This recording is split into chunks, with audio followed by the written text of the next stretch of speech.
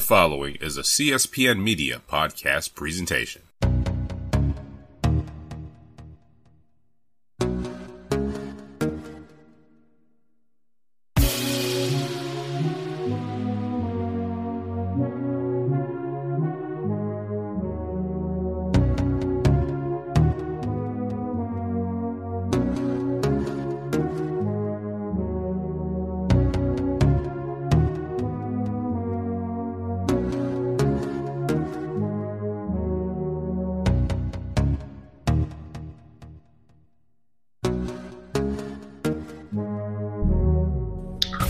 Welcome back to another episode of the Ratchet Ramblers podcast presented to you by the CSPN.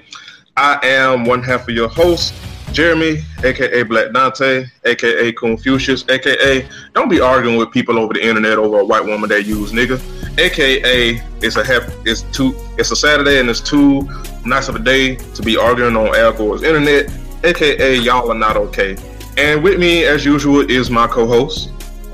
Hello, it's your girl, it's London's mom, aka Tenth Liar, aka Payday coming this week, aka I am a mom, and bitch, I still don't have to wave at your kid if your kid waved at me in the grocery store, and I dare you to walk up on me and tap me about me not waving at your kid. I will lay you out flat on your back, and then your kid is going to be saying, Mommy, get up. So... play with somebody else. But yeah, we here. Yes, we are. Oh, go ahead. Interesting week in reality TV. But we have a special guest this week. That's correct. Have London's dad with us. He don't get no name. London's dad is most appropriate. It's what he's known for. But now, introduce yourself. Do you have my wallet? Oh yeah, do you got my wallet? Nah, what's up, y'all? It's Michael. I just changed my ad name, so I'm not putting my new ad name out there. Yeah, the Fed's watching. Yeah. But as if you don't know, Mike done made some appearances on the show before in the background, but this is like the first time he like really gonna full on participate. That's why we recording on this Saturday instead of our usual time at Friday night, because this nigga be working at night and you got to keep getting checks. So we recording this Saturday. With afternoon in my time. So yeah, also Mike is the one that gave us the great gem of Booby was Keisha Cole's house cat. And you know what? He didn't tell a lie. No, he didn't. That's one of the greatest hot takes that we've ever had in our reality TV podcast in history. Like, it is never not funny. We have actually assigned other people the role of house cat as well. It's so funny. Like, anytime somebody just mooching off somebody on reality TV, we like, damn, you a house cat. Like, Ashley from Black Ink is a house cat now. On the highest of keys. She actually looks like Heathcliff. Candace. Okay. We just started the damn show. Now, this is what I got to put up with. You see how rude she is? Nigga, you married to her, I'm friends with her. I don't know. You see why she like this? I don't know. Wow. It's fine. It be your own niggas. Yeah. It be your own spouse. It be your own spouse. That may or may not be the show title. Yeah, that's fire. So let's jump in because hold on, gotta pay bills right quick. Huh? Gotta pay bills right quick. Oh, that's right. Yeah, pay the bills. But if you, as you can tell, this episode ain't gonna be 1 ounce of shit. But yes, if you thank you for everybody that listens to us, everybody that's been supporting us, everybody that's been interacting with the show page. You can find us, like I said, on our network website, CSPN. Go to CSPN.us and click that podcast tab and click on Ratchet Ramblings. It lists all of our episodes thus far and all of our other wonderful shows on the CSPN. We pretty much got something for everybody. We got jokes, sports, politics, wrestling, nerd shit, whatever you need. We got it at the CSPN. And if you fuck with us, go to that Keep Our Podcast free tab on our website. Shop with all of our sponsors. It's every purchase that you make with our sponsors through our website, it'll give the head nigga in charge Classic a little bit of the brick, so he can keep the lights on and keep all these shows free. So you won't have to listen to me sound like some 3 a.m. at Waffle House. Yeah, let's go with that. Yeah. Where the employees so terrible, you gotta go make your own waffle and shit. Nigga, you saw that? Hey, that article. Hey, the damn employee was asleep. That motherfucker was like, "Fuck it, I just gonna make my own shit." I would have made some everything, some of that cheap flank steak, a salad.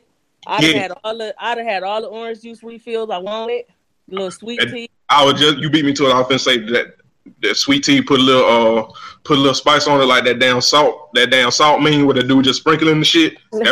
Yeah. I don't really that would have been me. I like Waffle House taste when I'm not sober. So yeah, I've never had Waffle House sober. It's fine.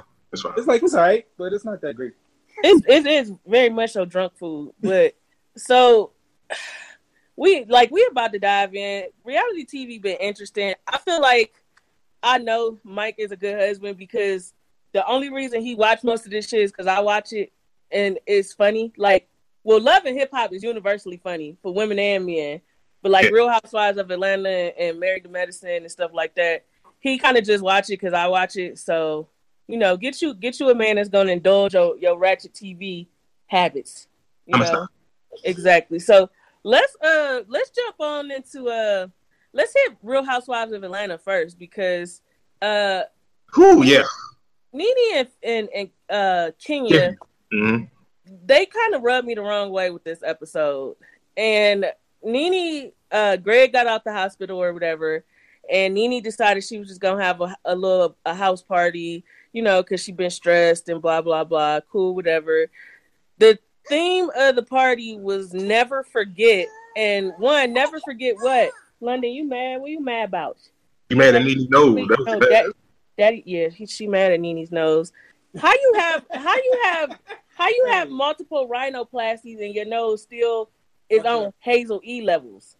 Which is bad. Like your nose should never. If your nose ever look even a speck of resemblance to Nasal E's, or as Masika called her, Nostradamus, you just got to go home and be a family woman.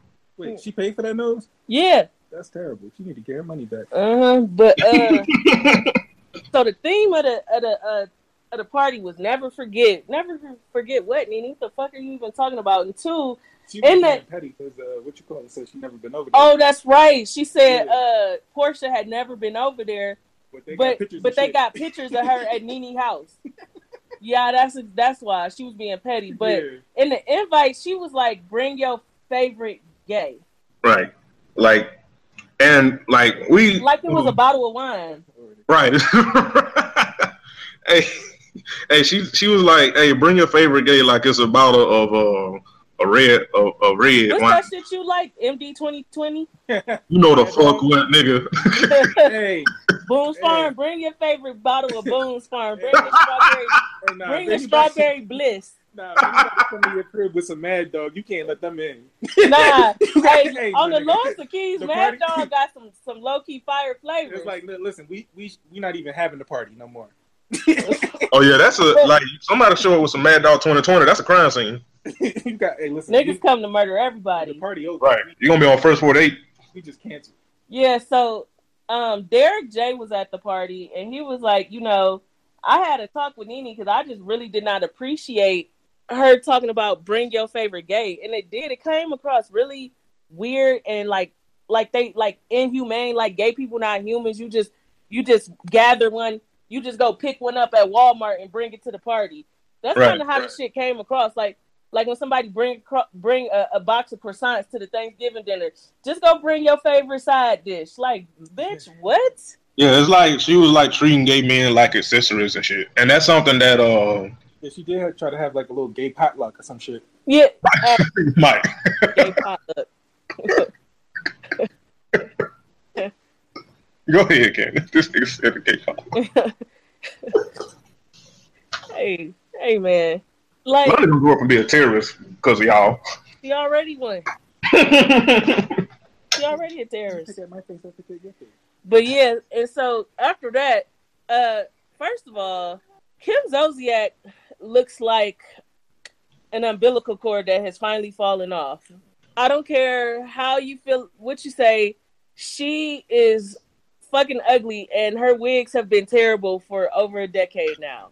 Like Right. Kim Speak is a up. white Speak woman. up. Push power. Push power. Don't lose that thought. I would just like to say, speaking of temporary wig, that wig that they had Sheree in her confessionals, Lord. I don't even remember because the only thing I think about Sheree is her ass. Like that's just always That is also way. true. Like I never look at nothing beyond her ass. That's true. That's true.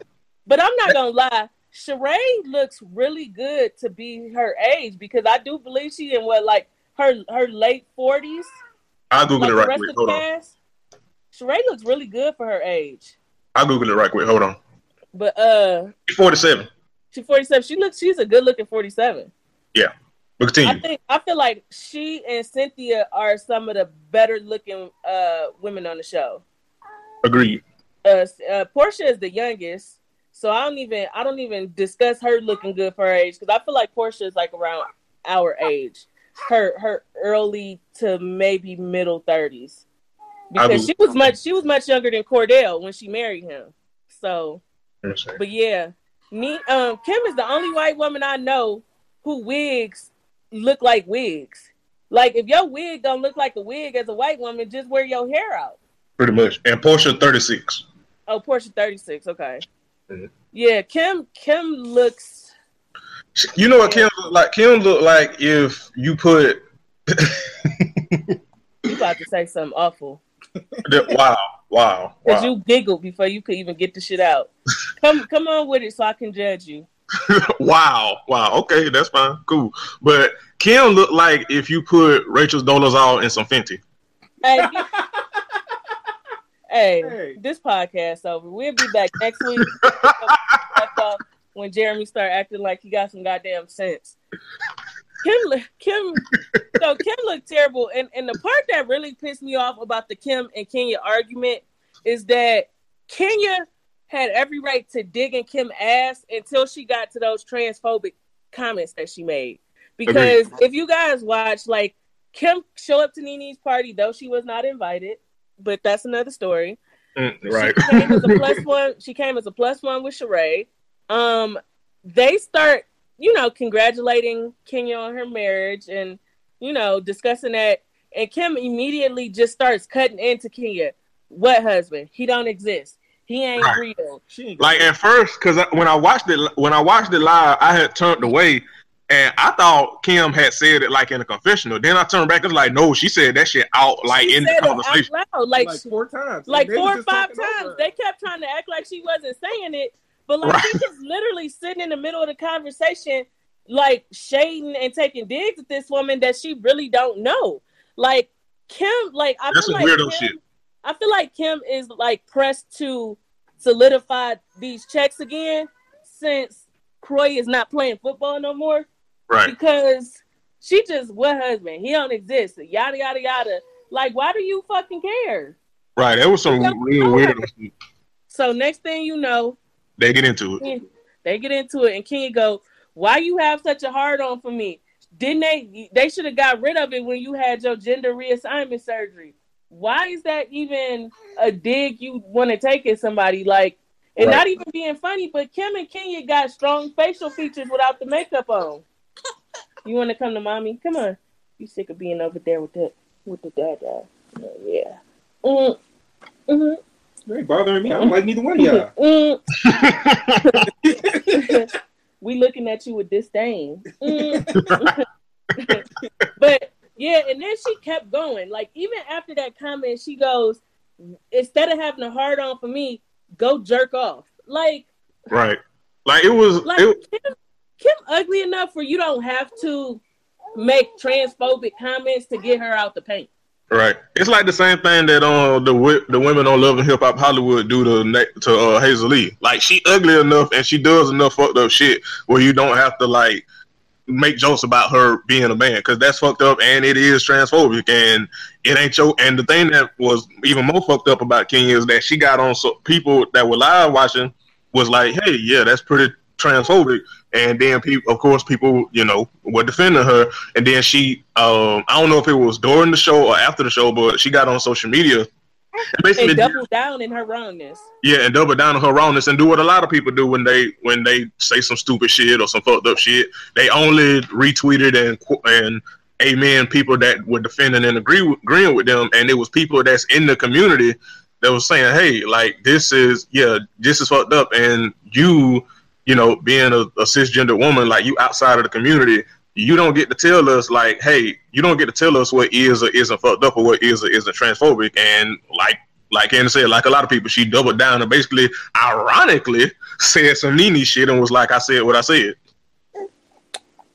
Yeah, it was really weird. And then like I said, the part that kind of pissed me off and annoyed me was that she ended up getting her digs in by saying that Kim was pimping her daughter out for John Legend tickets. So you really could have started with that. That could have been your high point. You didn't even have to go to the transphobic banter and shit like that. Like, right. You didn't need to be there. It's enough. Listen, Kim Zolciak has done and said enough fucked up shit for that not to have been your go-to insult. Correct. Yeah. And so I feel like they both deserve dummy accolades because yeah. And then I guess, and the other part that really dug at me with what Kenya did was you made these comments at an event, at a party or whatever, a kickback, whatever, that had many people from the LGBT community there. Correct. That's crazy. It's like she didn't even have enough respect. She didn't even have enough respect for the gay community to make those comments not in their presence. Right. But so like I was agreeing. I was just saying the lack of self-awareness was just astounding.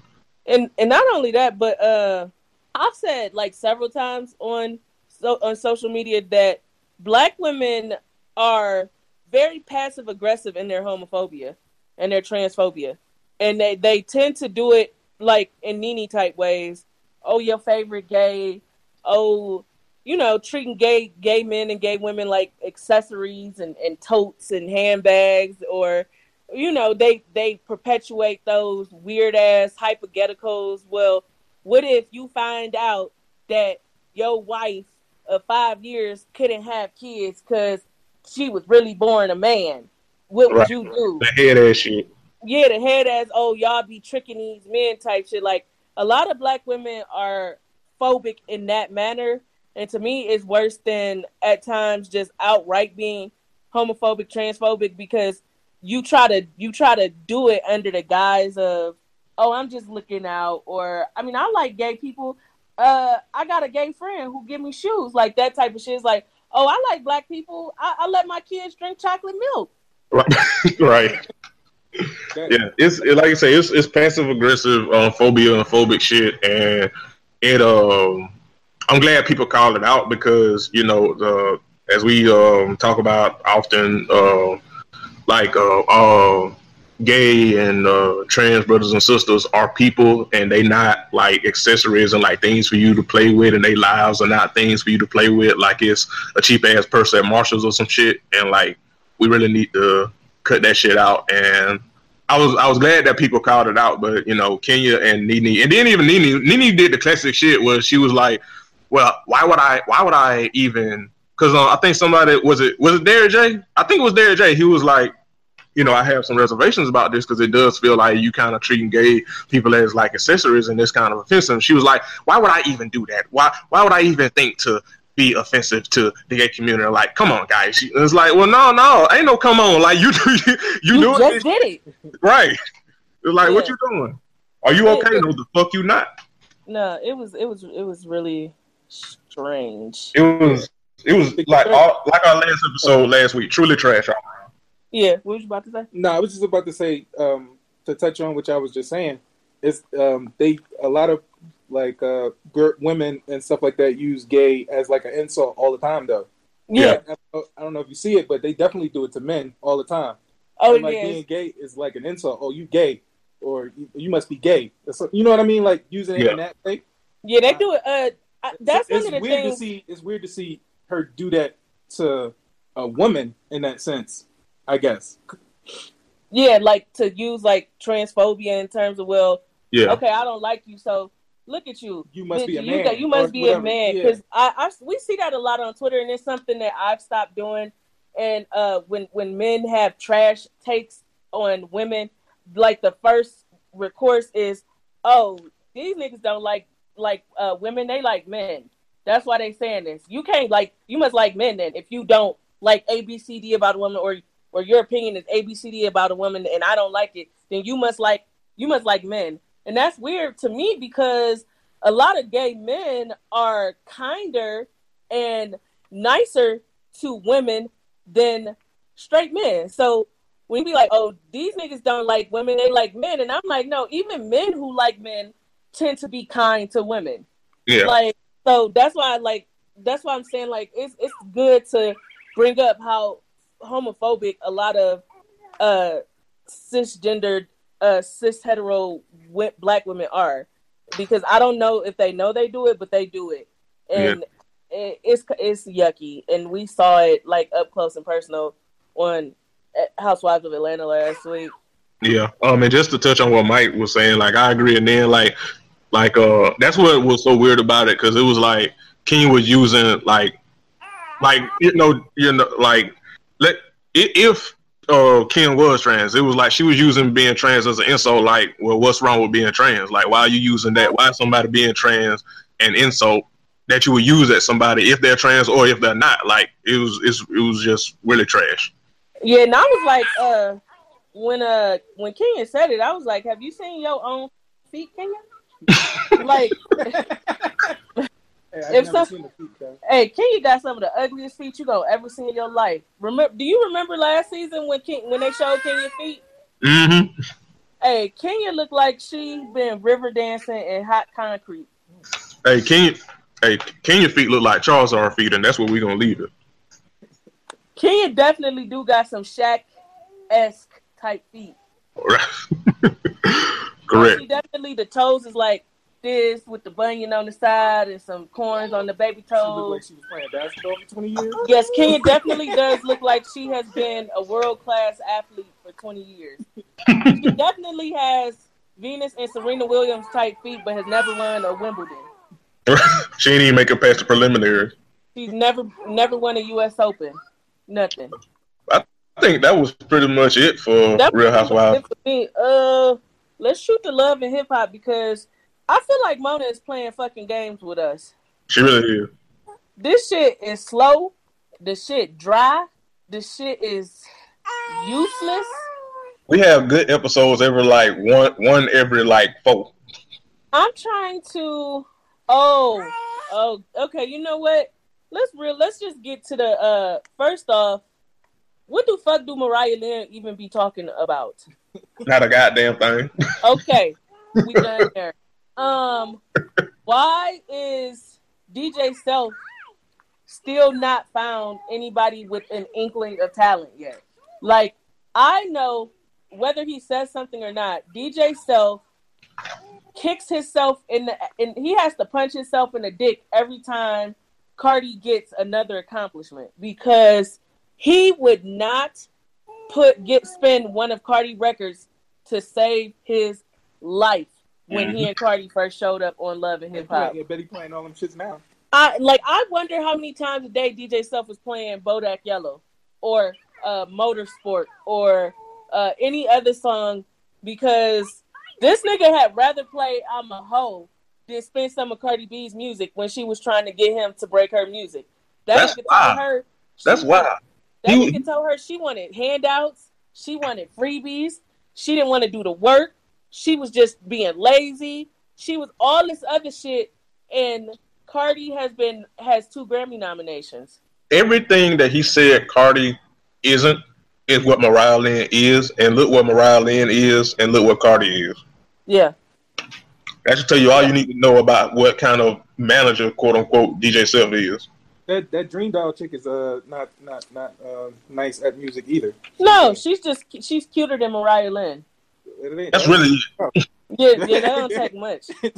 That's not hard at all. Mariah Lynn, let me just say, Dream Doll looked really good in that lavender wig. That stuck out to me, because I said something to Mike. I was like, this wig is really fire on her. It was really cute when Safari was like, yo, you need to stay out of drama. Don't nobody want to work with a chick that's always in drama. And he would know better than anybody, because he worked with Nicki before Nicki was always in some shit. Right. So he was like, yo, this not the way to get on and get what you after. And so shout out to Safari for having common sense. Yeah, speaking of playing, Mona need to really stop bullshitting. And you know what? It ain't even got to be Mona, but somebody give Safari his own damn spinoff show, please. He deserved one. He deserved a dating show because that's all Safari looking for is love. Because I every now and then watch that one show he's on with Redman where they trying to win money for charity. Yeah. And even then he was trying to get on with Erica Mena. So Safari just wants some love. He just wants a girlfriend. Yeah, He Jamaican? He Jamaican. He was cuddling with New York. He was cuddling with New York, trying to take a shower with Erica Mena. He trying to fall in love with Dream Doll on Love and Hip Hop. Safari needs a dating show, and I'm not gonna rest until he gets his dating show. He deserves. He deserves it. He does. But so off that, let's go ahead and discuss love in the Safari. Yeah. Love in the jungle love.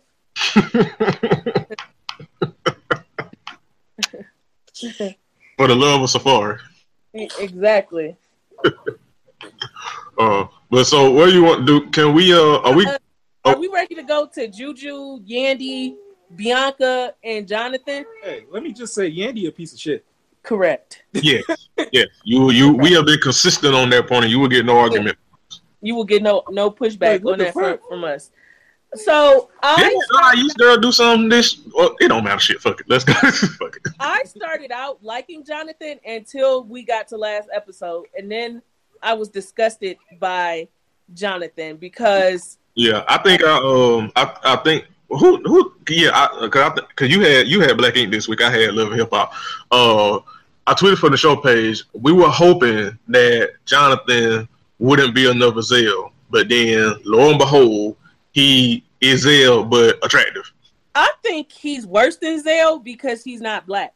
Yeah, and so no, Jonathan is like Hispanic, right? Or Latino, or I'm not sure. But he's not black because he's Mexican because he and Anais have been friends, and she's from Mexico. And they came up together.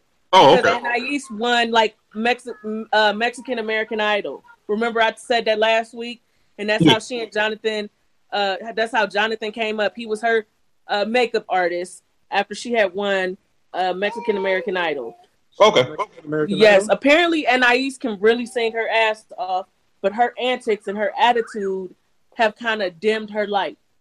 How long ago did she win this Mexican? Like 10 years ago or something? I don't know, but the fact remains that I can Google American Idol is one of the few shows that is not letting you make it if you can't sing. Because we've seen a lot of talent come from shows like The Voice and American Idol and stuff like that. Mexican American Idol might be different. No, it's not because even like The Voice UK turns out a lot of talent. So these spinoff shows are typically run by the parent show and the parent creator. So apparently Anais can sing, and maybe next week I will have Googled something she's done. 2015. I mean, not 2015. 2005 is when she won that award. Yeah. So it was over 10 years ago. It was 10 years ago. But still she has to have some type of palatable talent to have won. But her attitude, according to blogs and stuff I read, have really held her back. And, makes sense. That makes sense. So Jonathan is Mexican, and I always take issue with non-black people bullying black people. Like it will never not rub me the wrong way because we don't see it in reverse. As much as people try to paint this picture that black people could be racist and black people could be that, very, very little on these type of shows do you see black people being anti-Mexican or anti-this or anti-that. We fight amongst ourselves, if I could be completely honest. Black people fight amongst themselves. We drag each other. We don't make it a business of dragging other non-black people until they start with us. So Jonathan and saying he was told Bianca was talking shit about Yandy and this, that, and the third. one thing I find that hard to believe because Bianca has made she has not kept a secret that if she got a problem with you, she gonna bring it directly to your doorstep. Yeah. So I think what pissed me off about it is that if you, I guess what pissed me off about it was that Jonathan's reason was basically like, I heard that someone said they heard that you were talking shit. Like, nigga, either come with some receipts or come correct, or you can say that shit. Like, don't come to me like I heard somebody had said through the grapevine that they might have read on the blog in a confined cave somewhere in Afghanistan that someone was talking shit about you. No, nigga, like get the source. My thing is like that was weird. Mad, like the word it was just like some whack shit. Like, how you gonna say, okay, somebody I know, I got a credible source that says this is true, but I can't divulge that information. Right. Like, what are this, a minute left? Like, what going on? Exactly. Like if your credible source doesn't want it to be known that they know this information, don't say nothing, period. Yeah. Because it make everybody involved look like a coward. Right. And so, and then the way Yandy and Juju handled it, I felt it was on some traitor type shit, if you ask me. And I understand, like, everybody was like, no, Bianca shouldn't have reacted that way. She should have calmed down. That's easy to say when it's not somebody that's trying to not only mess with your friendships, but mess with your business and your money. Yandy is somebody that Bianca has always been able to go to for career advice. They've worked together. They've done business together. So not only are you fucking with my friendship, you trying to fuck my money off. You trying to take a real good connection I got in the industry. Because because Yandy said her and Bianca haven't been like working together on projects, but I'm pretty sure Bianca has been able to go to Yandy like, do you know how I could go about doing ABC? Or do you know ABC? Or is this somebody that I could work with that's credible? Like, so even if she's not managing her, I'm pretty sure Bianca has been able to go to Yandy and like, so is John Smith a credible person in the industry? And Yandy would be like, I heard that he do such and such and so, probably shouldn't fuck with him. Like, that's a valuable asset to have in your back pocket when you need it. I feel like she stopped like really managing her or messing with her because of what he told her. Yeah. That wasn't said in the show whether or not that was true or not, but that's how it comes off. Because when we left them last season, they was in Mexico working together. Yeah, they was working together. So now all of a sudden they just not working together. So I feel like it's because of what he said that why she's not hands-on managing her anymore. Yeah, I do too. I definitely do. Yeah. Because to y'all point, I do think it's like convenient timing. But I will say, like, this is the thing that kind of pissed me off about the whole thing and what Jonathan did, because what Juju said to Bianca afterwards wasn't a lie. Like, she do always be in some shit. But to y'all point, that didn't stop Yandy from working with her before, because Bianca always been in some shit. Yandy still was working. So I do think it was like Juju didn't lie, but they also looked funny in the light because it wasn't until this season, and then Jonathan pop up that they kind of distanced themselves, you know? So it's like, yeah, Juju, you're right, but you and Yandy still looking funny in the light. Yeah, very funny in the light. And not even being funny, but even the shit with Bree, that's also not Bianca's doing. Like, Bree keeps fucking with Bianca. Yeah, Bree the broke. Bree the broke keeps fucking with Bianca, and the crazy part is nobody wants to admit it. Like, they always, and that's because they know Bianca the one with the hands. I feel like they know Bianca the one that could do the most damage. Bree is all talk. Yeah. Bree is all talk. So the person that's all talk, you never trying to talk them down off the ledge. The person that you know gonna knock your head off, you want them to be cool. Right. And it's always, will Bianca like chill, let it go, this, that, and the third. And Bianca she was like, I did try to chill. When Rich was like, just squash the shit, I tried to chill. She like, no sooner do I agree to chill, the bitch walk up and like, oh, hey, Bianca, you still trying to be me? Well, she was salty she got jumped. So not like defending her or nothing, but if you get jumped, every time you see that person, you're gonna have some type of feeling.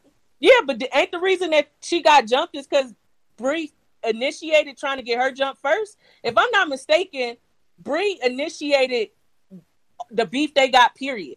That's all Brie doing. And so Bianca, like Bianca said, like, I don't remember. I'm gonna have to go back and watch. Didn't Jacqueline say they all used to be cool? They all used to be cool. Yep. And if I'm not mistaken, Brie initiated anything leading up to violence with Bianca, and Bianca just one-ups her. Like, okay, did what you doing? Then, bitch, all right. Yeah, like that first episode when they was in the club with Rich, like Brie was Bianca was over there just watching, and Brie was doing all this talking and yakking, and then Bianca just saw her open and just threw her shoe at her and was finna come over there. If not for that one security guard, right? But, yep. So, but yeah, I feel like Yandy and Juju was real shady towards Bianca, because again, like if you gonna have an issue with somebody, be 100% about it. So. Hey, I was told that you said I was ABCD around Alexis, and so like if you gonna cut somebody off, give them everything about why you cutting them off. I don't fuck with you no more because you told Alexis that I ain't shit and I'm always doing some dumb shit. Cool, I did say it, and if you want to cut me off about it, okay, cool. But like this whole, like you said. I was told that a credible source from Antarctica said that while y'all was in the igloo, you said that I did ABCD and blah. Like, bitch, what? Like, I was told by the applicant in an encrypted message that is protected by copyright that I had heard that someone said, like, what? But I had that, and then I had to use the fingerprint scan and then the face scan to get to the message, and then I had to enter my Apple ID. And that's how I had found out that you had said that shit about me that was told to me by somebody that I can't tell you who said it. Nigga, what? Right. Hey, get the complete fuck out of here, please. Like I have to use it is see what it is that the encrypted message is protected by Asgard, and I have to use the Infinity Gauntlet to unlock the code to find out that he said what I said, what I thought I heard, what I said before. Like, boy, what? So yeah, somebody told me they don't want me to tell you because they mining dragon glass, but they said that you said that we had said that, man, fuck you. Okay? And then he said, and then I said, a little finger dick, like get out of here. But then he said, but then I said, but we strong then. Yeah, the shit was weird. It was weird, but it was too much for people that's much older than Bianca. That's what I will say. Like, the whole situation was immature. And I feel like Yandy copped out. Like, I don't care what was said. Bianca, like, if you don't care what was said, why we even bringing it up? Why we even here? Now all of a sudden, it don't make no difference to you. It got to make a difference because we having a whole fucking sit down in a meeting about some shit that now you claiming you don't give a fuck if it's true or not. That's because Bianca was ready to throw hands. That's why. Yeah. Now it don't matter. All right. Now you just got to calm down now. Listen, we don't even care what you said. Just relax. Pretty much. I will give Jonathan this over Zell. He did apologize because I feel Zell wouldn't apologize for shit. He wouldn't. I don't know. He wouldn't have had to apologize if he would have minded his fucking business. That's true. He only apologized after he realized Bianca was about to put hands and feet on him. Again, people always want the person that they know will bring it to their doorstep to calm down. Okay, girl, don't be upset. I didn't mean to make you upset. If Bianca would have reacted calmly and coolly, that nigga would have doubled down in the shit he was doing. But once he realized that Bianca was gonna bring it to his conch, he ain't had nothing to say. Nigga over there looking like a 5 heartbeat. Hey, look! Hey, you know what he was? That his conch reminded me of. Remember, in the Temptations movie, the one that they kicked out at the beginning of the movie. Yep, that nigga had the Frankie Lyman conch. Like nigga, get out here. Like don't like shoe. Yeah, the shit was strange. Oh, they're looking like blue. Exactly. I was like, yo, you not like you about to be a whole weirdo about this. And so on the previews next week, Yandy is telling Bianca that she can't work with her no more and this, that, and the third. And to be honest, I think Bianca should see it as a positive because Yandy haven't helped build nobody's career since Jim Jones. The only thing Yanda has built is she ain't even really had no strong hand in that. correct. The only thing Yanda has built is an assortment of bundles, and that's about it. Yeah, pretty much. Like, you know, I don't know why you want Yandy being your manager when Chrissy was about to put hands and feet on her. Right. Never forget. Never forget. Never forget. She couldn't even protect Kimbella from getting the snot beat out of her by Yandy, by Chrissy. So, Chrissy. Yeah. Yeah. Like let's not. Yeah. That's really all that I got for Love and Hip Hop, boy. It's time. Are you not gonna talk about Richard and Anais? No, I'm not. No, because we're not gonna discuss meerkat sex on this podcast. Yeah, we definitely not. That is. See, you upset at London, Mike. See what you're doing. Upset London. She don't want to talk about two She don't pay no bills. She could be upset all she wants. She don't want to talk about. This shit remind me of Lion King 1.5. Remember when Timon got a girlfriend?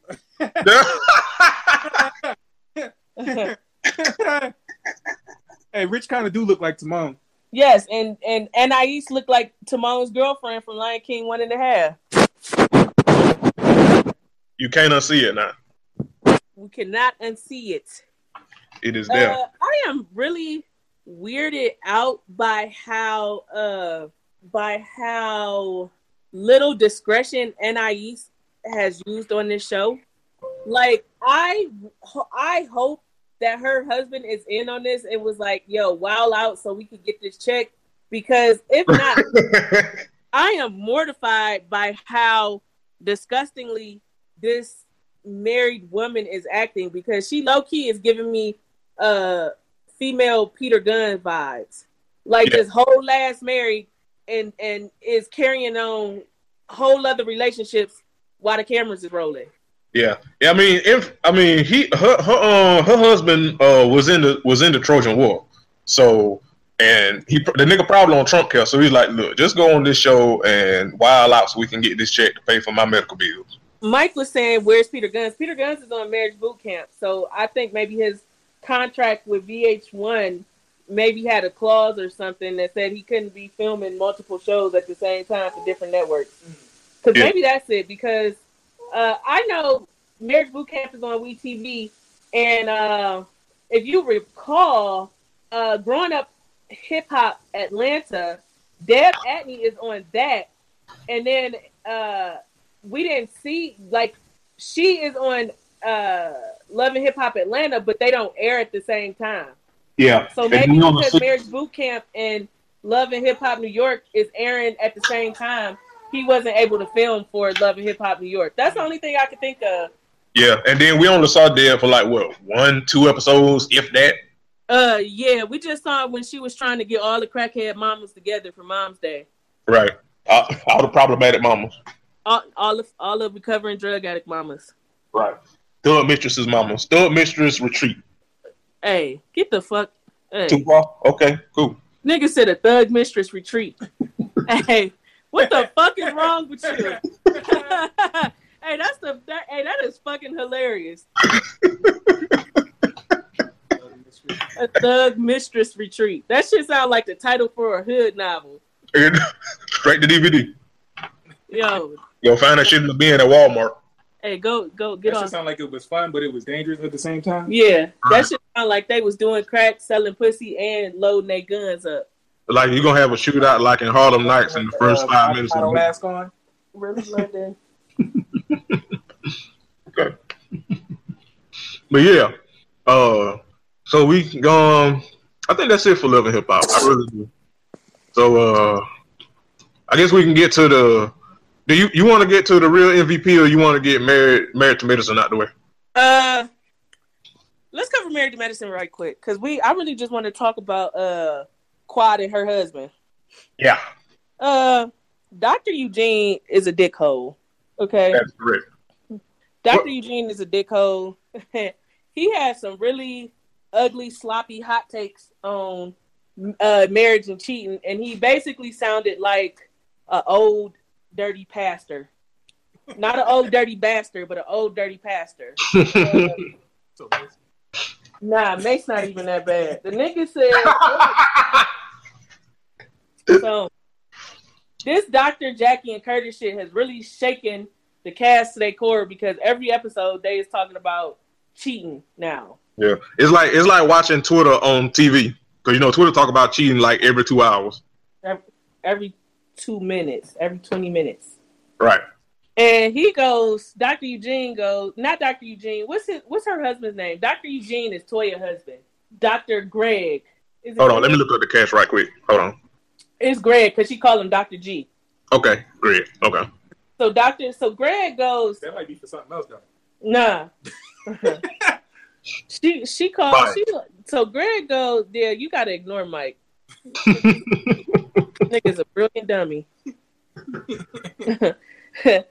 Dr. Greg goes, well, I'm not saying cheating okay, but if a woman is not fulfilling her husband like she's supposed to, the Bible says he could get his needs met elsewhere. Where say that in the Bible? It don't. that nigga must. That nigga got a version that ain't out yet. He got the New Testament. He got the super New Testament. That nigga got he got the social media testament. That nigga reading from the book of Nevadius. That nigga reading from the future. Right. So what Bible is this? This must be the Twitter Bible. What's funny about that is like when you say I'm not saying cheating okay, but it's okay like, right. Like everything you said before black like don't matter now. Right. The shit was he like if a woman not meeting her husband needs, then the Bible say he could get his needs met how he need to get his needs met. I ain't never seen that in the Bible. And we is regular old black folk who grew up in the goddamn church. I ain't never. Somebody gotta find that verse for me. Nah, because that verse gonna get you slapped. You don't need that verse. That verse gonna cause some domestic violence in here. First of all, I'm fine in my marriage. Secondly, I'm saying you don't need that verse. If he say it's in there, I just want to see see if it's in there for real. It's not in there. It's not there. Ain't no verse. Fucking around with me. Ain't no more Bible. The Bible canceled. The Bible. First of all, you can't cancel the Bible. The Bible canceled because Dr. G said the Bible said you could cheat. The Bible canceled. We off religion. We on spirituality now. I'm just a very spiritual person. I'm just very spiritual. Hey, we on the crystal gems right now. Church in like a year. Yeah. I'm spiritual. We off that, but yeah. So, I do like Quad. I feel like even though she you don't see it much, Quad has some hustle about her, and she always have since I've been watching Married to Medicine. She's in the process of trying to formulate recipes to put out her own cookbook, and Quad likes to cook. Like that's something I've seen from her since I started watching Married to Medicine. She's a hell of a cook. The girl can burn. So Correct. She's trying to put out a cookbook, and so she cooks, and they have dinner, and she asks, Greg his opinion on the food and stuff, and like he is just like really rude all of the time. Yeah, he like you had to use so much cayenne pepper in this Chilean sea bass, nigga. Shut the fuck up. She made like a lemon and herb risotto, and he was like, I mean, I guess it's all right, like. Nigga, I ain't never made nobody no risotto, and I'm not. If that's gonna be the reception to it, right. If I fuck around to make you some risotto in this fucking house, you better like turn up, like, whoo! Look at my baby in here making risottos. Look at you, Gordon Ramsay. I see you, baby Bobby Flay. Look at you, little Emerald Lagasse. You gotta say it wrong. It's Lagasse, but like you better fucking hype me up if I'm in here making shit like risotto, because I'm a regular nigga. I'm about to throw some white rice in the pot. And that's it. Hey, gas me. Gas me. You better compare me to a whole bunch of great cooks. I see you in here, little melanin Rachel Ray. You better. Little melanin. See, look at my little baby like a Rachel Ray, but with melanin. And she like, you better turn up me if I start making risotto. Because everybody know I'm on some Uncle Ben's 10-minute race type shit. I mean that for my soul. Candace, I swear I love you. I swear. Hey. You better hype me up. I'm in here making special meals because I'm everyday black. I'm the type of black that makes some pork chops, some white rice, and some broccoli. And call it a day. And call it a night. So the fact that this woman is making this man Chilean sea bass with lemon herb risotto. I don't even know what that is. I don't even know. I've never had Chilean sea bass. I ain't even know that. I'm an everyday nigga. I eat perch. Right. Catfish nugget. Whiting. Yeah. That's about the extent of my fish knowledge. That's really it. Right, she Quad up here making this nigga some shit that don't nobody know, and this nigga talking about. She making this nigga shit that they serve at Bonefish Grill. I made Chilean sea bass with lemon herb risotto and a lemon and caper butter sauce. Listen, with all the details, this nigga just go. Place? Is it like a place? I have no idea. I'm from Cleveland. Cleveland sea bass. Ain't no Cleveland sea bass. A Clevelandian sea bass. Cleveland. Hey. Oh shit! Hey. Where that's at? Now you gotta say it. You gotta combine Chilean. Chilean. Chilean. I know it's with a C, but I'm saying it with a SH. It's Chilean sea bass. This shit is delectable. Hey, that sounds like a language of the old forest from Game of Thrones.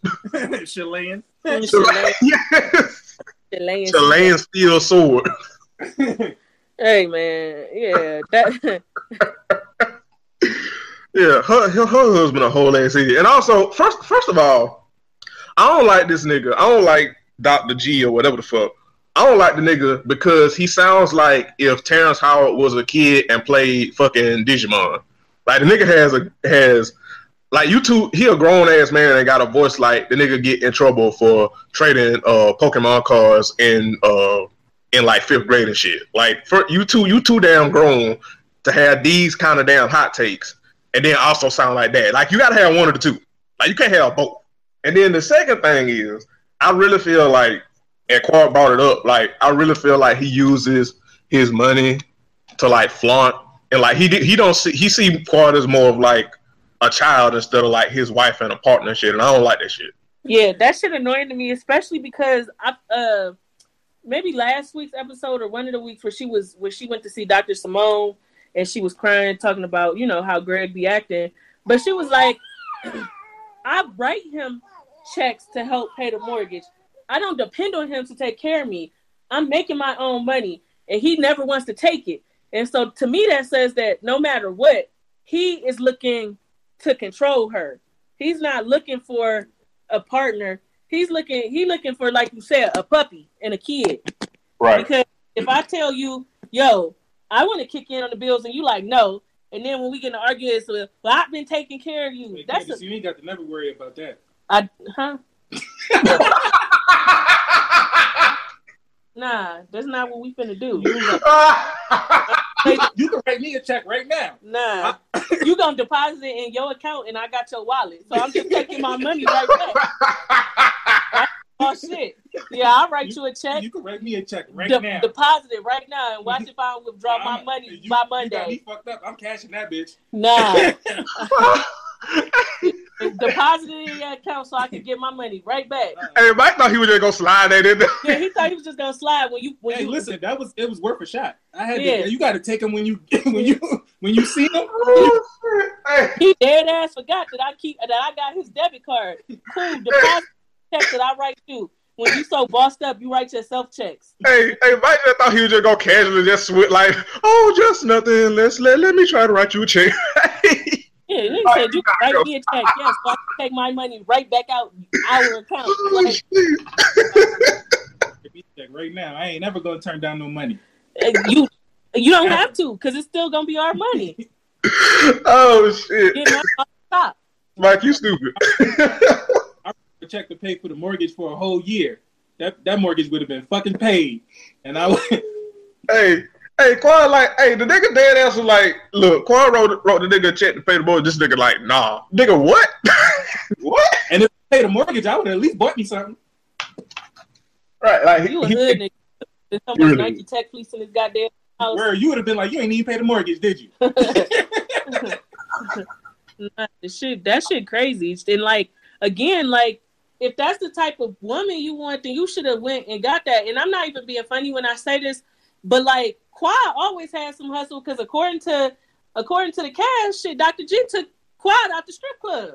So it ain't like she don't know how to get to the money. I'm not even surprised though, because the nigga like 70, so his views don't like. Yeah, his views don't align with her because she's definitely much younger than him, which is practically why they have so much animosity about the baby situation, because she's not ready to have no baby and he like 70 and he ready to have a baby.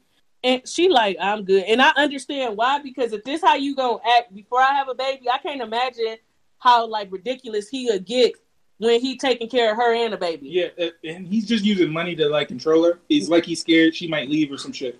That's how niggas do when they don't when they're not securing themselves and stuff like that. They try to keep something over a woman's head to try to keep her around and shit. Yeah, pretty much. Cause he like even, but the crazy part is Quad love that old ugly ass nigga. Like he opened the practice, didn't have shit he needed for the practice, and she came through, picked carpet, picked paint, picked furniture, picked receptionist desk, did the blinds, got the plans, all of that. Like, and did not charge him a single fee. That nigga would have got an invoice from me. You start a business and I have to help you get your business together, you will be getting an invoice. I'm going to put it under your pillow. Don't we own the business, though? You're not just going to take some of the profit? No, I'm going to send you an invoice like a real boss. Get the invoice. I'm going to be like, hey, babe, I left the invoice on top of your laundry. I'm leaving like a mint on a pillow at a good hotel. Enjoy that. With a due. Yeah, but he is Dr. G is a old ass weirdo.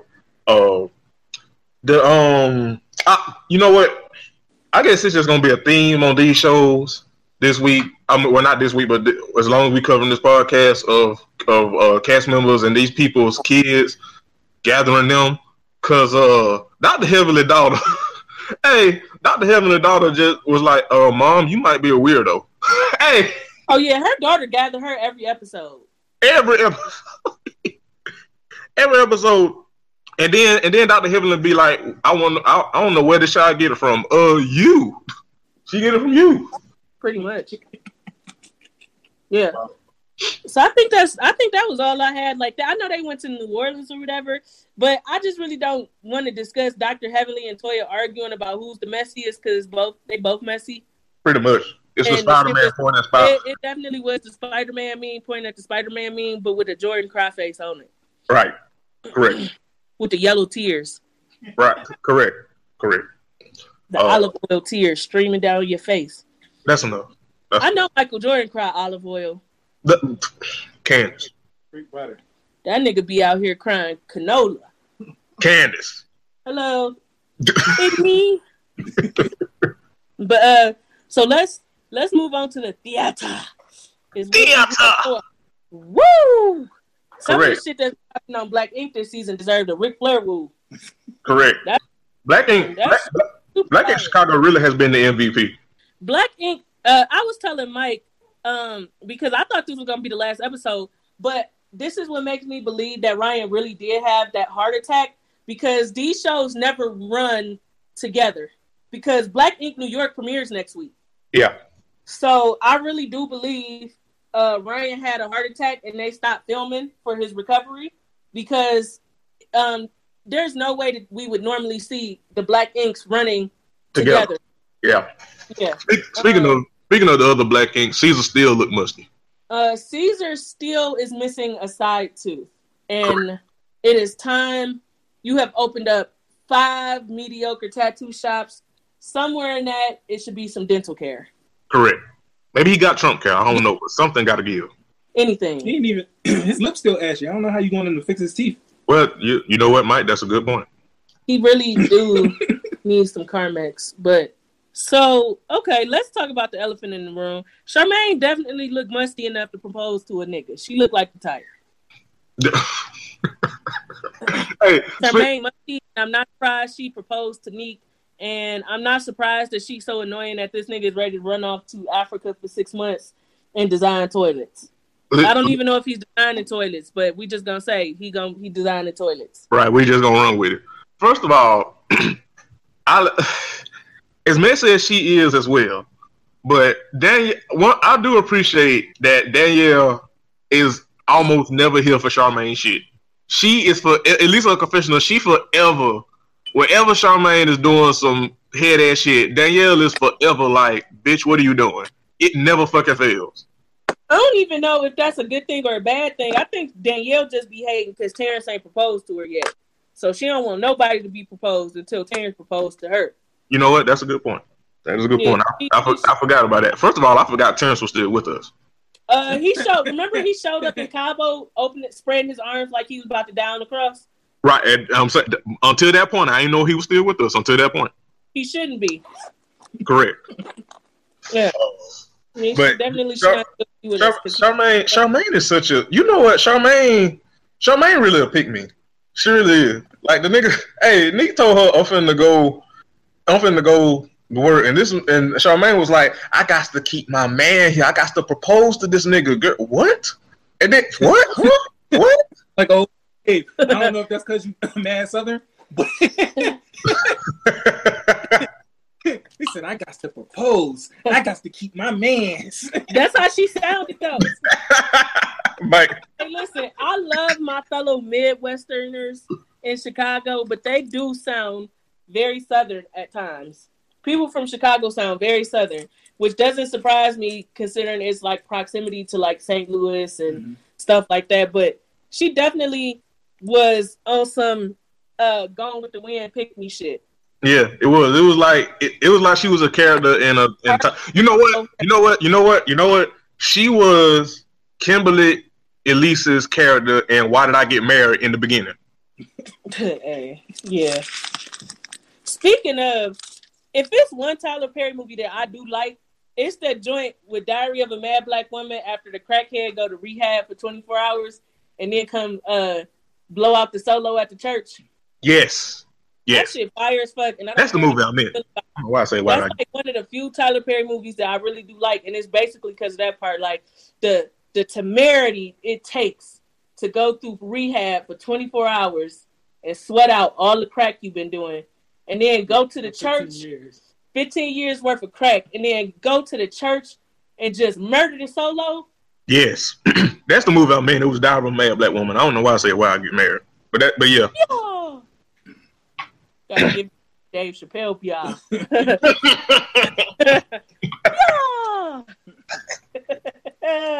Mike, get your wife. All jokes aside, crackhead's mad talented, but that's another story.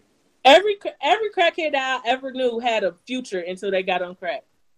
Like they was like, and the shit remind me of how they talk about like really creative people always are really easily prone to addiction or like some type of substance abuse or some type of mental illness. Like it's almost like to be amazingly talented has the downfall of being prone to like addiction of some type. It's crazy. Yeah. I had a cousin. She was in medical school and then she started doing crack. And then she just was a crackhead the rest of her life. And then she got clean when she was like 50. But by the end she had been on crack so long, she was just a shell of herself. But she was really pretty. It's crazy what drugs and stuff like that have done to our community, but that's another topic for another day. Yeah, so Charmaine proposed to the nigga at the lingerie party. And sloppily, first of all, public proposals are usually a bad idea, but they damn sure probably a bad idea at a goddamn lingerie party. Were you sloppy drunk? Correct. I mean, Charmaine always sloppy drunk, but that's, but yeah. Charmaine always sloppy. Well, yeah. Yeah. Yeah. Always slop. They'll keep dropping off syllables till it's more disrespectful, huh? Yeah, Charmaine is just slop. But, yeah, so go ahead, Jeremy. She proposes at a lingerie party while sloppy drunk. Right. To a nigga that's so, you know what the other thing is? Nick is just so nonchalant. Like, he dead ass remind me of like a nigga that really don't like his woman or his girlfriend or whatever. He just like fucking her. The nigga is going to Africa for 6 or more months. Yes. That's the nigga that wants to be in a relationship but don't want to be in a relationship. Right. And then didn't even tell her. Just was like, oh, hey, so yeah, I'm gonna be going to Africa, and you just got to deal with it, nigga. Take care now. I'll send you a postcard. Take care. Right, right. Like he drank or some shit. Take care. If you're reading this, it's too late. I'm already in Africa. Hey, what's wrong with you? Yeah, I don't know. That's how you might know you might not. He really might not Want to be with her? Might not want to be with her no more. Because that's a conversation they should have had the minute he started thinking about it. Because the minute when I started applying for jobs, when I applied for this job here in Denver, like I told Mike immediately, I was like, if I get the job, like what we gonna do? And he was like, move to Denver, like. But he knew beforehand. I didn't just spring it on him. Yeah, but the thing is this though as well. It's like he knows Charmaine a hoe. How you gonna leave her for 6 months? Okay, really. I'm just. She probably is gonna start fucking Don again. While he in Africa. Right, and we already know Don done cheated on Ashley already. So if he really cared, he'd be like, "Hey, listen, you got to come to Africa with me. It's not."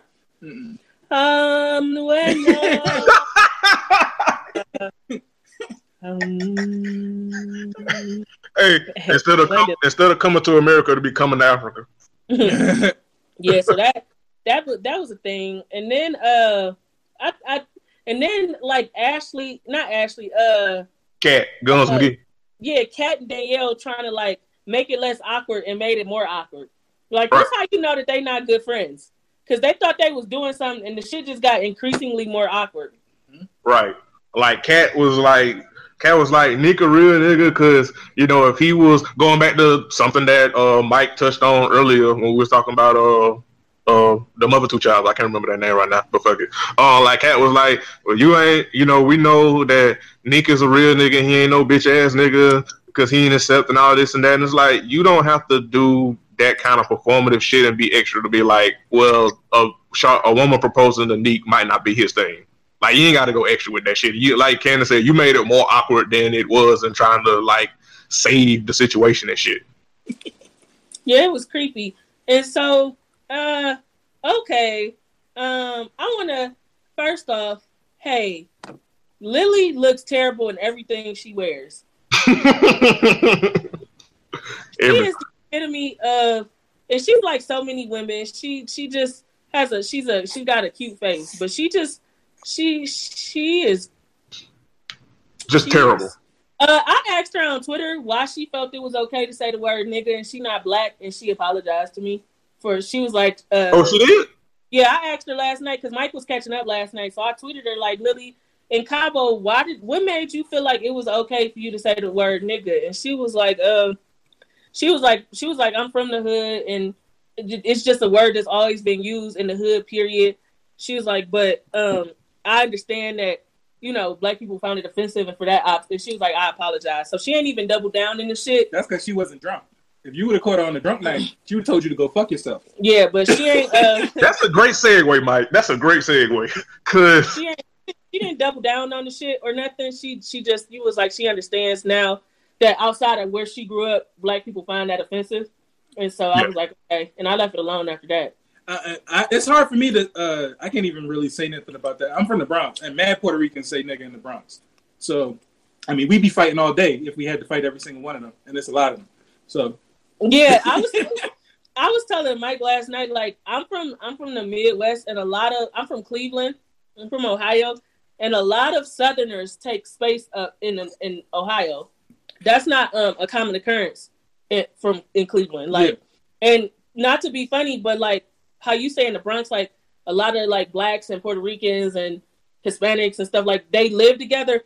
In Cleveland, blacks and Mexicans still segregate themselves from each other. Mm-hmm. Like black people tend to live on the east side of Cleveland, even in the hoods, and Mexicans tend to live on the west side of Cleveland.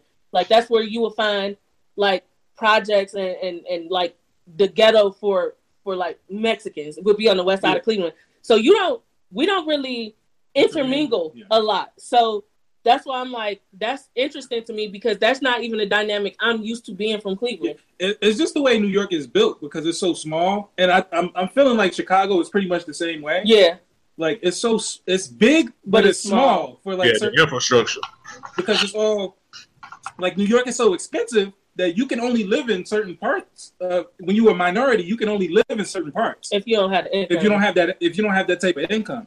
Yeah. So it's like, now don't get me wrong, in the Bronx there are some Spanish hoods, like just some Spanish hoods.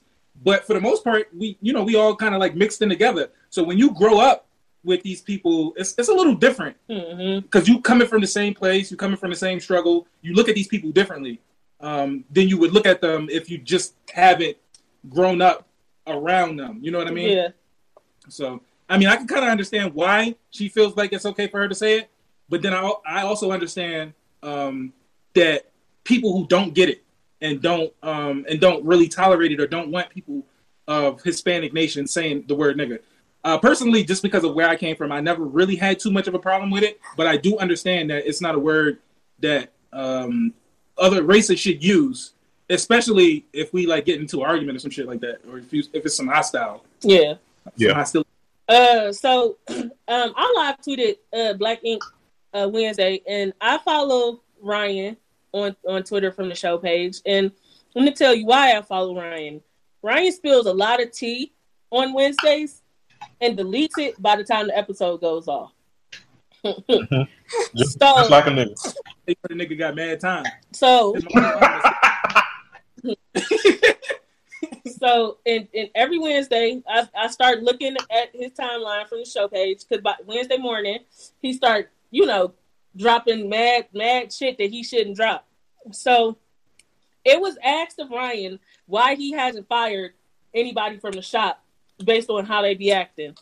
And according to Ryan, Big Fish Entertainment, who owns Black Ink, and they collaborate with VH1 and Mona Scott, when they are in production, Big Fish Entertainment pays the lease on 9 Mag, and they own the keys to the shop, and in their contract, it says that nobody can technically be fired from 9 Mag while the show is in production.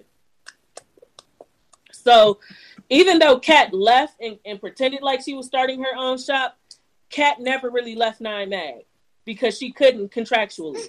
Oh. She was still a part of 9 Mag via her contract, so she never really was able to get fired. Really left 9 Mag, but for the theater, they made it seem like she left and when they opened her own shop and this, that, and the third. So some of that was bullshit because Ryan said that Kat never really left because of the way their contracts are set up.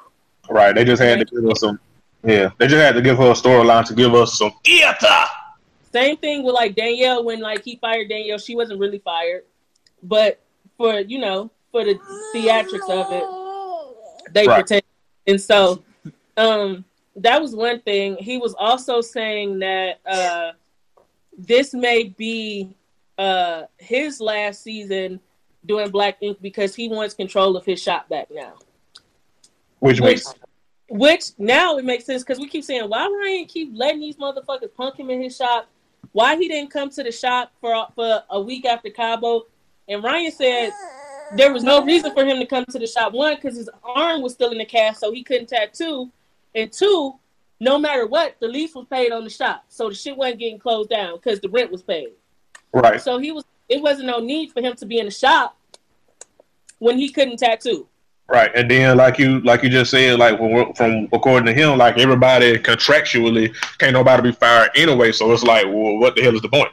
Yes, and he was saying the shit that him and Rachel was going through was real life, off camera shit. And he was like, I'm not about to sit up in the shop with this bitch that's trying to ruin my relationship off camera. Like he was like, I got to save my relationship. Fuck these niggas. Yeah, and not only that, Rashid, it was nothing he could do. Like Kat could be in the shop. Hey man, let me just say, I want to just say one thing, and this ain't got nothing to do with what we talking about right now, but Ryan should have been punched the parole out of Van. Yeah. Yeah. Yeah. One of the things that I think is, well, I tweeted this too. I said, I'm glad you brought that up. I find it really trash how they treat Ryan, considering every major life event people on that show have gone through. Ryan has been present and accounted for them. Right. When Van went to jail, Ryan was right there when it was time for his ass to be turned in. He was there when it was time for him to get out. He was taking his daughter school shopping to make sure she had school clothes and shit. We didn't even fucking know Jen existed when Van was in jail. Right. Jen wasn't taking the daughter shopping. It was Ryan. It was Ryan and Charmaine. Y'all remember that? Yeah. Mm-hmm. When Charmaine was trying to buy her some hoe shit. Yeah. Yeah, Charmaine was trying to buy her a tube top or some shit. When Charmaine was going through all that financial bullshit and they repoed her car, Ryan took her down to the impound. He was going to help her get her car back. He was going to pay for it. The only reason he didn't was because the bank had already sent the car off the auction. So the same shit, when Danielle was going through it with Terrence, she was being the shoulder that Ryan needed to lean on. I also find it really weird. This how I know Cat trash, because how are you fucking behind your best friend? Because Ryan and Danielle fucked around first. Yeah. When Terrence and Danielle broke up, Ryan and Danielle was fucking around. Remember they was kissing on the yacht? I remember that. Mm-hmm. Yeah. So that's how I know Cat is truly trash. And then the shit with Don went through with Ashley, Ryan was letting Don sleep on the couch in the shop. When Ford was wanting to do music and shit, Ryan never told Ford, hey, you got to pick tattooing or you got to pick music because I need to fill your chair. Like, Ryan has always been there for them, but that don't count with Ford because Ford didn't want Cat ass in the shop either. No. Ford was like, let me call Ryan. Let me pull this nigga ear. Hey, Ford's the only one that been loyal. This is Mr. Yeah. Big. How you doing, Mr. Big? This bitch- Tattooing in your shop. Hey, now, What's wrong with y'all? what you doing? Hey, I'm still howling when Ryan said, this ain't no home. Oh, listen. He said that on some Nino Brown shit. And now the funniest part of that whole argument was, let's talk about how you was eating my pussy all summer. And Ryan was like, bitch, you too loud. Why you so loud? We just kissed. Yeah. Now, he wasn't lying. He didn't say where he kissed her at. Stay woke. Pussy kiss. Little pussy kiss. Mwah, mwah. Hey. Hey, what's wrong with y'all? Hey, Nigga said, hey, that's the treehouse from Treehouse Masters Yeah, for yeah. Avery Orchard Yeah. on the commercial. My bad, but yeah. So that was wild to me. But yeah, Ryan pretty much said it ain't shit he could do as long as Nine Mag is under contract to do Black Ink. So he pretty much hinted that this is gonna be the last season for Nine Mag. And if Because he won't other control people this shop. go open their own shop and throw it on Black Ink Chicago, they could do that. But yeah, he pretty much sick of them motherfuckers. And I agree with Mike. Like Mike said, like Ford the only one that really has been loyal.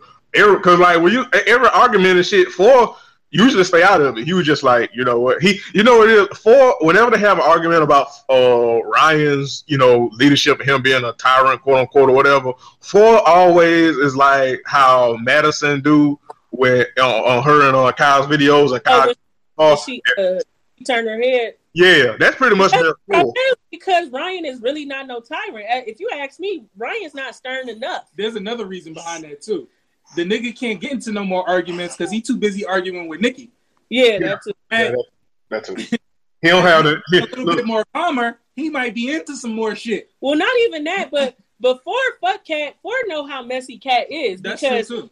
Because Cat tried to do the same shit when Ford got with Nikki. Yeah. Start trying to act like he was trying to make her his side chick because he was fucking with Cat and Nikki at the same time. And when Nikki put hands and feet on Cat at that roof party, she was like, bitch, I was not fucking with him when you was fucking with him. And then she felt stupid. Mm-hmm. But yeah, it's basically the same situation. Ford don't give a fuck about what Cat be doing. That's what I feel like it is, because in the summertime he wasn't with his baby moms then. No, he wasn't with Rachel in the summertime. Him and Rachel just recently got back together. And what's so wild about social media, and people don't even realize they do it, but if you go look at Ryan's Instagram, you could tell the exact date when him and Rachel got back together. Yeah. Because he started posting pictures of them together again and shit. Mm-hmm. So the shit was not over the summer, and him and Kat fucked all summer. And like, I still don't understand why he owes the shop any explanation about fucking Kat. Like, fucking anybody. Because everybody fucked Kat. Yeah. He's being real. You literally fucked Kat. Right.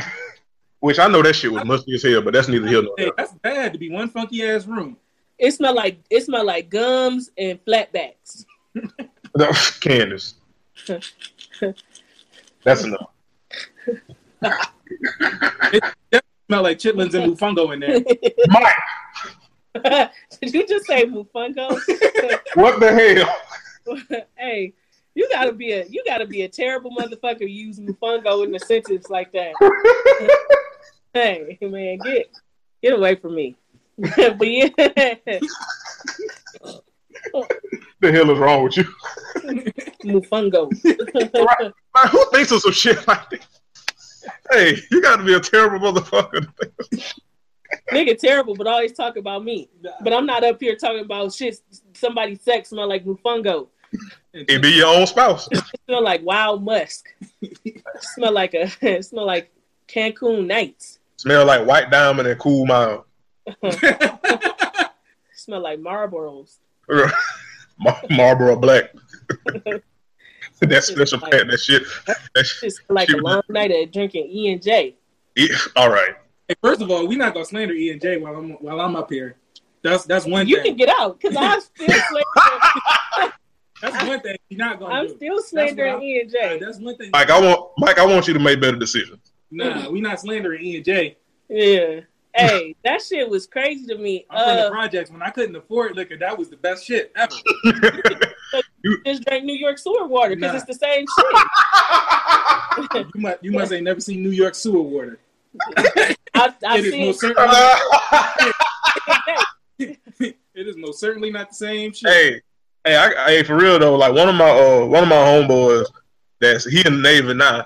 That nigga, like when we were growing up, like when we got old enough to drink and shit, that's E&J. All that nigga swore by. He wondered why his damn insides fucked up now.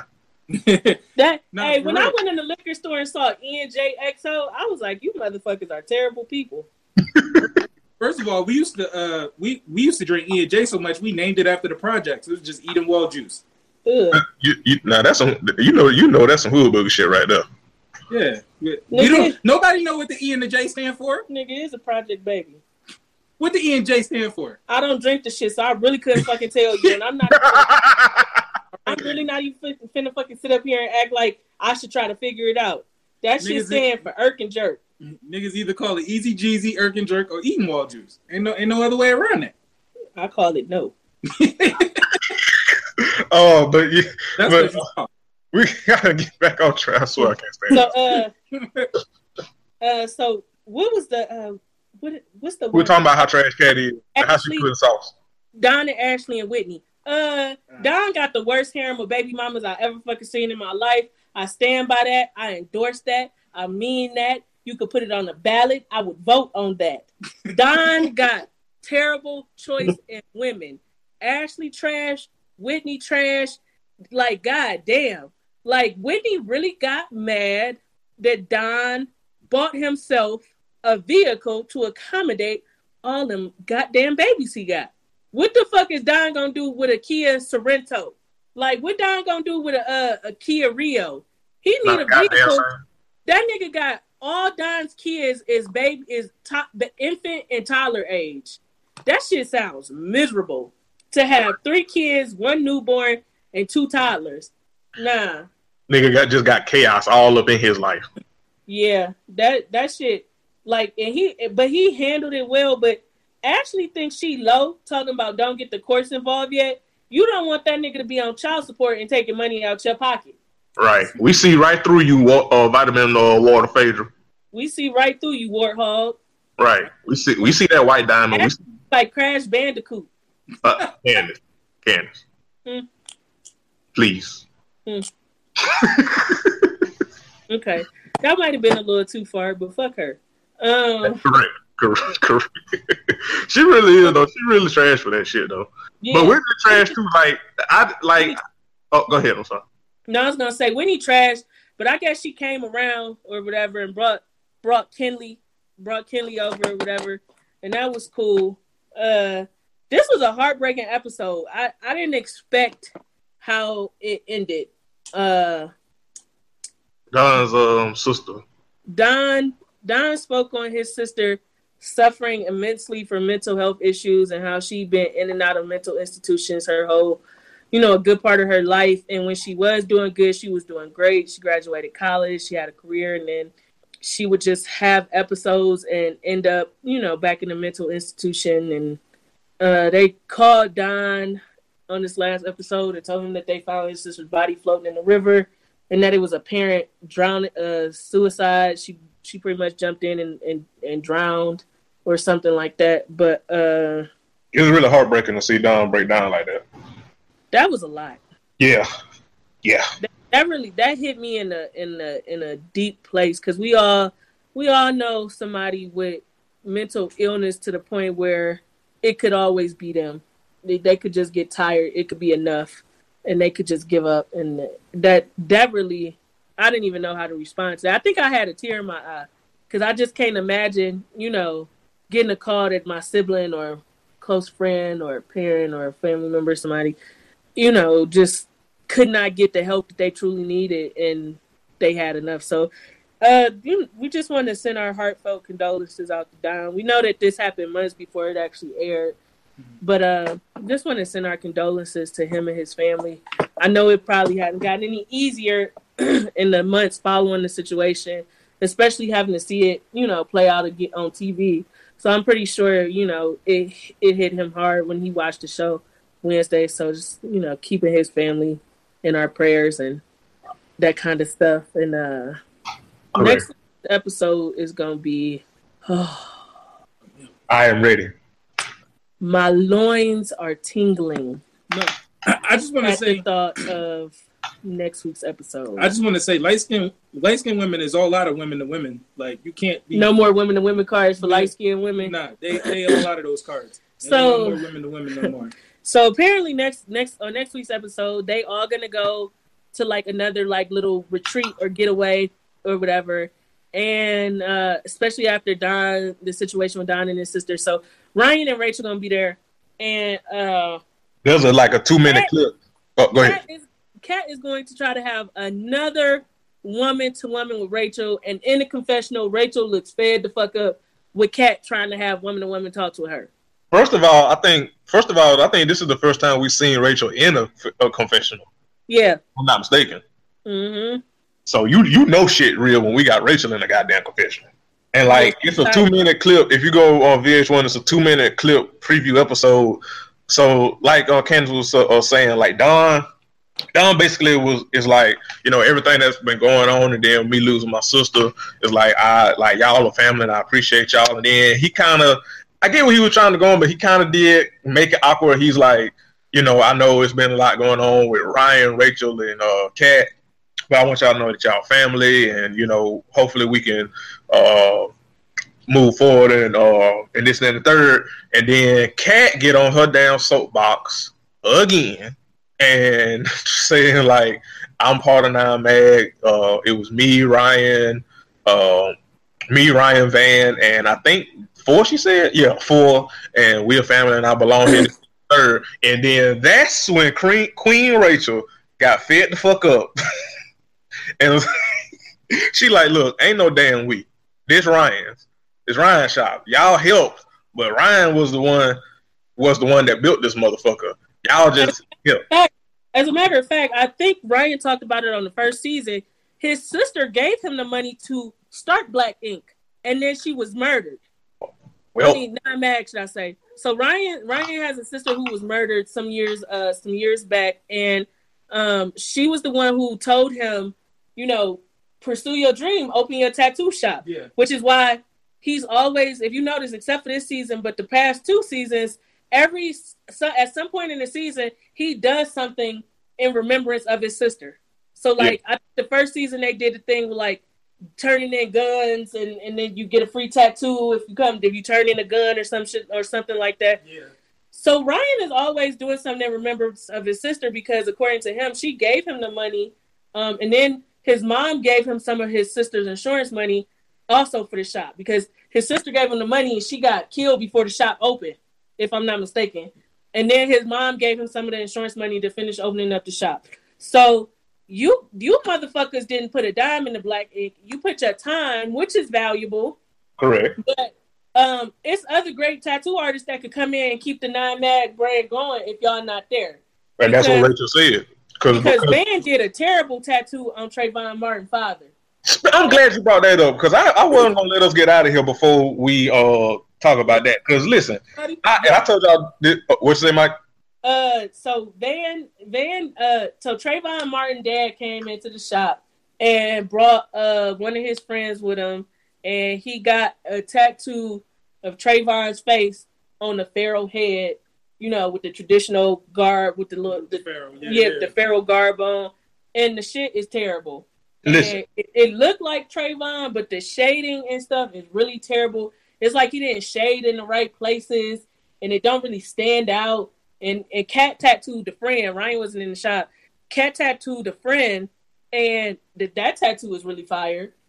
Cat is a really nice tattoo artist, but it's really hard to remember that because she always thinking with her vagina. And always in some shit. She always is that her vagina lead her to. Like if Cat would close her legs more to people in the shop and stop trying to mix business with pleasure, she would not be an issue for me. But we used to see Cat tattoo multiple times on the shows up until last season. Yeah. Now you see her arguing more and talking about who ate her pussy and who she fucked more than we see her tattooing people. Are niggas like usually horny?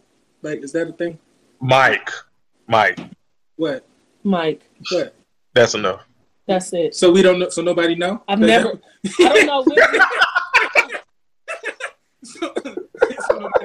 I don't recall Rufus being super horny on Kim Possible, but okay. I mean, that's all I got. That's all I know about a naked mole rat. Okay.